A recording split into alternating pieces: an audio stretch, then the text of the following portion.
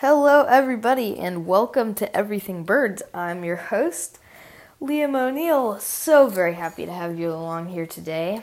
So today we're going to be talking about warblers. So I'm sorry if this episode's a little late for you in your area because the warblers have left, kind of like my area, but maybe up north some people will like it. So we're just going to get started with the bird of the day and the jokes. Okay, so first, our jokes. Why do hummingbirds hum? Because they can't remember the words.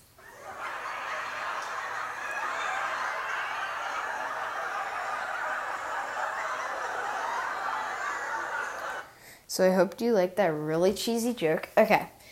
Did you hear the one about the crow and the telephone pole? He wanted to make a long-distance call.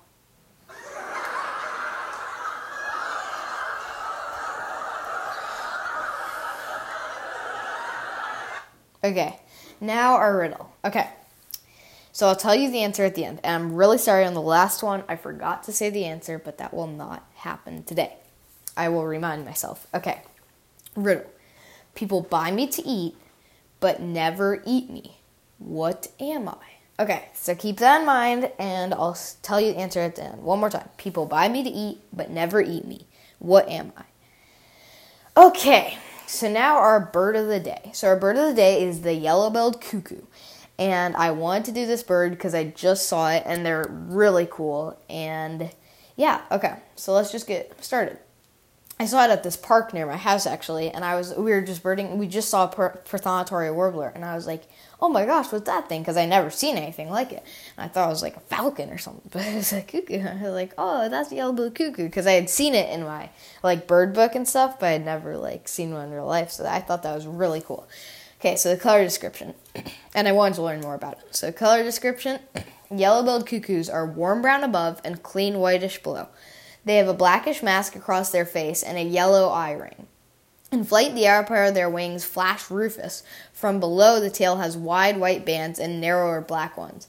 The bill is mostly yellow. Okay, so the tail is really distinct. So you'll see it's like a cuckoo. There are two types of cuckoos that live in the Indianapolis area. That's the black-billed cuckoo and the yellow-billed cuckoo. But there are many different types of cuckoos around the world. So, yeah.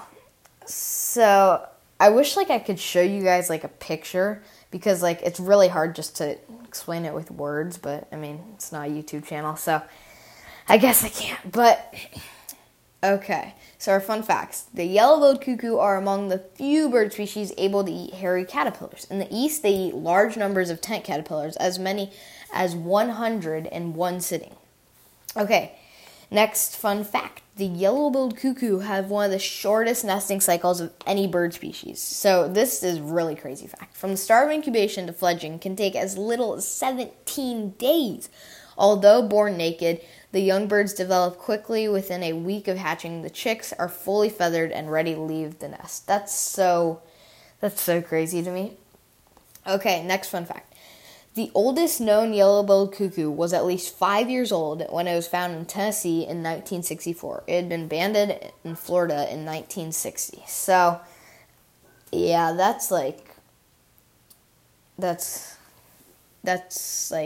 because we've talked about other species that have 11 years old, and so probably this is one of the lesser, one of the species that don't grow as old.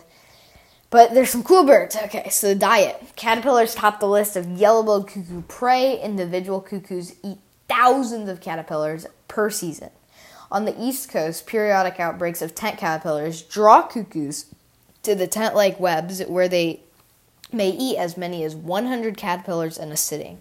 It said they also ate some other stuff. Don't quote me on this, but I think it said earthworms, but I'm not quite sure on that, but their main prey is definitely caterpillars.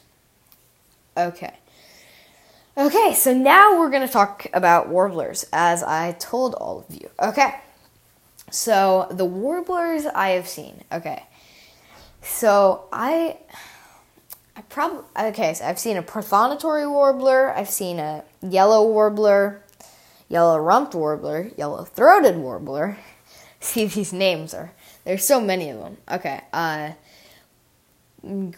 black-throated green, I don't know, but I've seen a black and white warbler, where are some other ones I've seen? A northern water thrush, which is actually, I think, considered a warbler, and seen some other ones, but there's so many different types of warblers, and I'd recommend, if there's still time, you should go out in the spring and look for them, because they're going to be coming back through in the fall, but it's really hard because they've lost a lot of them have lost their plumage, so you can't really tell which one is which, or it's harder. You can't. I don't say that, but you can. You can tell, but it's harder. So I definitely recommend going if it's still in your area. Again, sorry that this episode was not earlier, but hey, I mean, a week ago I thought I saw a prothonotary warbler, which is one of my all-time favorite warblers.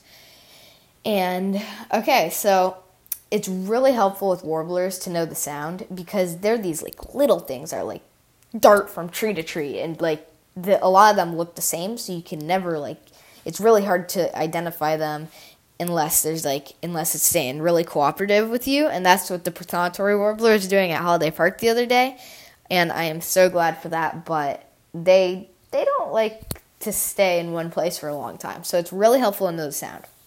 So actually, I went birding with this guy who leads birdwalk tours at this park by my house, and it was his name. He does these birdwalk tours, I think every Sunday in the fall maybe, but it's so helpful to go with him because he just knows every sound. It's crazy. He's there's a cerulean warbler or something. Oh yeah, that's another one I've seen. Those are probably my favorite. And it's there's a black-throated blue, and I'm where are you seeing all of these? I'm and he's hearing a lot of them, and then he'll just see them. I'm this guy is a robot or something. So I really like to go on the birdwalk tours with him. It's really fun. And actually, about the sound, I got a sound guide from Cornell for my birthday. And it's Cornell Lab Ornithology put together this sound guide of all these backyard birds. It's actually been really helpful. I've been practicing using it, and it's super cool. And my aunt and uncle got it for me, and I really like it. So thank you, aunt and uncle. So yeah, I really recommend getting that if you need to learn more backyard sounds, backyard bird sounds. And so, yeah. Okay, so the birding capital of the warbler capital of the world is McGee Marsh on Lake Erie.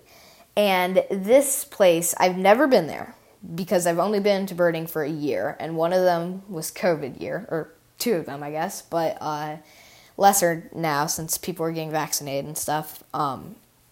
But it's so I have not gone up there yet, but a lot of people I've talked to have, and it's so crazy about all the warblers there, and it's Ohio, that's the warbler capital of the world. I thought it'd be somewhere in Central America or something, but no, it's McGee Marsh on Lake Erie. So if you ever have time or you live near there, just take a day trip or something up there.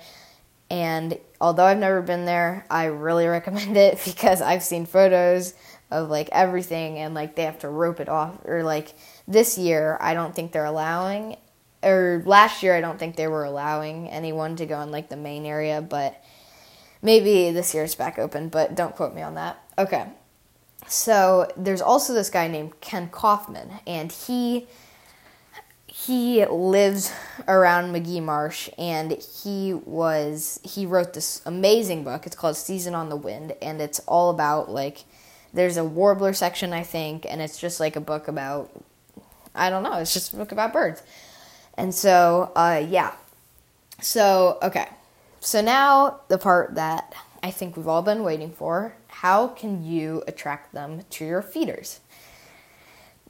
warblers I don't think are the easiest things to get to your feeders, but it's possible.